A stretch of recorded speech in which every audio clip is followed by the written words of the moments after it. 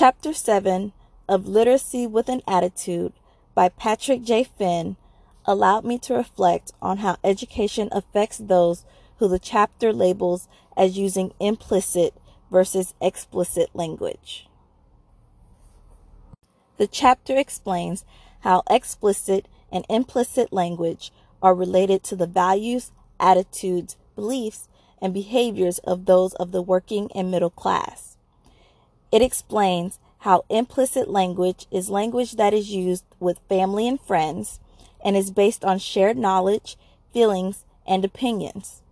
Implicit language uses an authoritarian because I said so style of discipline. And those who use this language do not have to deal with strangers often. They are referred to as a society of intimates and seek the individual they feel closest to when looking to solve problems, as they are not quick to show opposition to the government. Whereas explicit language is language that values a variety of opinions.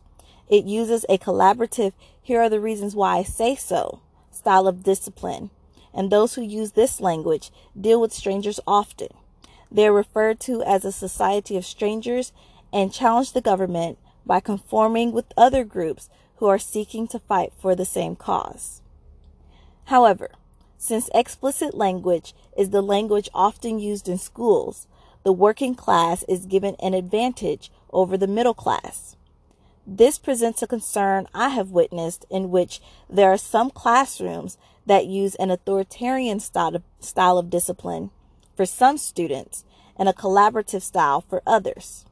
I am therefore led to question why some students are disciplined for speaking out and seen as disrespectful, while others do not receive the same level of punishment. By doing this, educators are presenting the idea that some students need to remain silent, as their nonconformity will not be tolerated, while others are encouraged through the collaborative style of discipline to speak out. The intentionality of the inequality can be questioned, but the scenario happens quite frequently, which means it is something that needs to be considered and eventually addressed. The chapter explains that resistance often lies beneath the surface of schools, where students feel powerless, they have no choice, and are not given the freedom to work collaboratively with people from different backgrounds. However, when students are able to negotiate when possible and freely move around the room, they are learning the culture in which corporations and businesses operate. Educators may have a fear of losing control, but with proper facilitation, students will be better equipped to operate in the workplace more effectively. Another issue presented in the chapter was the correlation between test scores and parent occupation.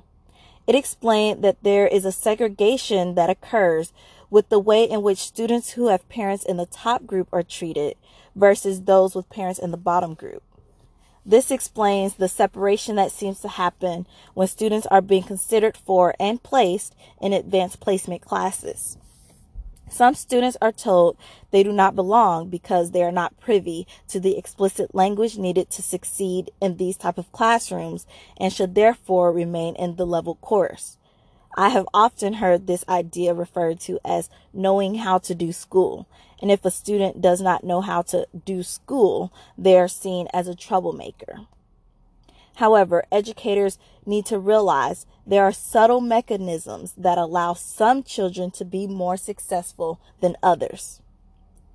These and many other problems exist within our education system. However, teaching both the implicit and explicit registers of language is one that can easily negate separation by register. Explicit instruction is needed to teach students when explicit language is required versus when implicit language is acceptable.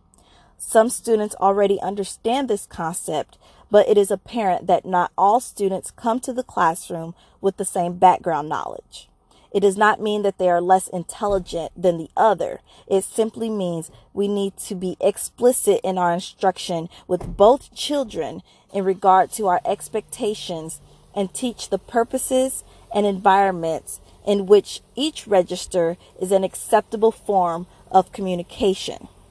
As educators, We need to help our students become all things to all men so that they may be more successful in their future endeavors.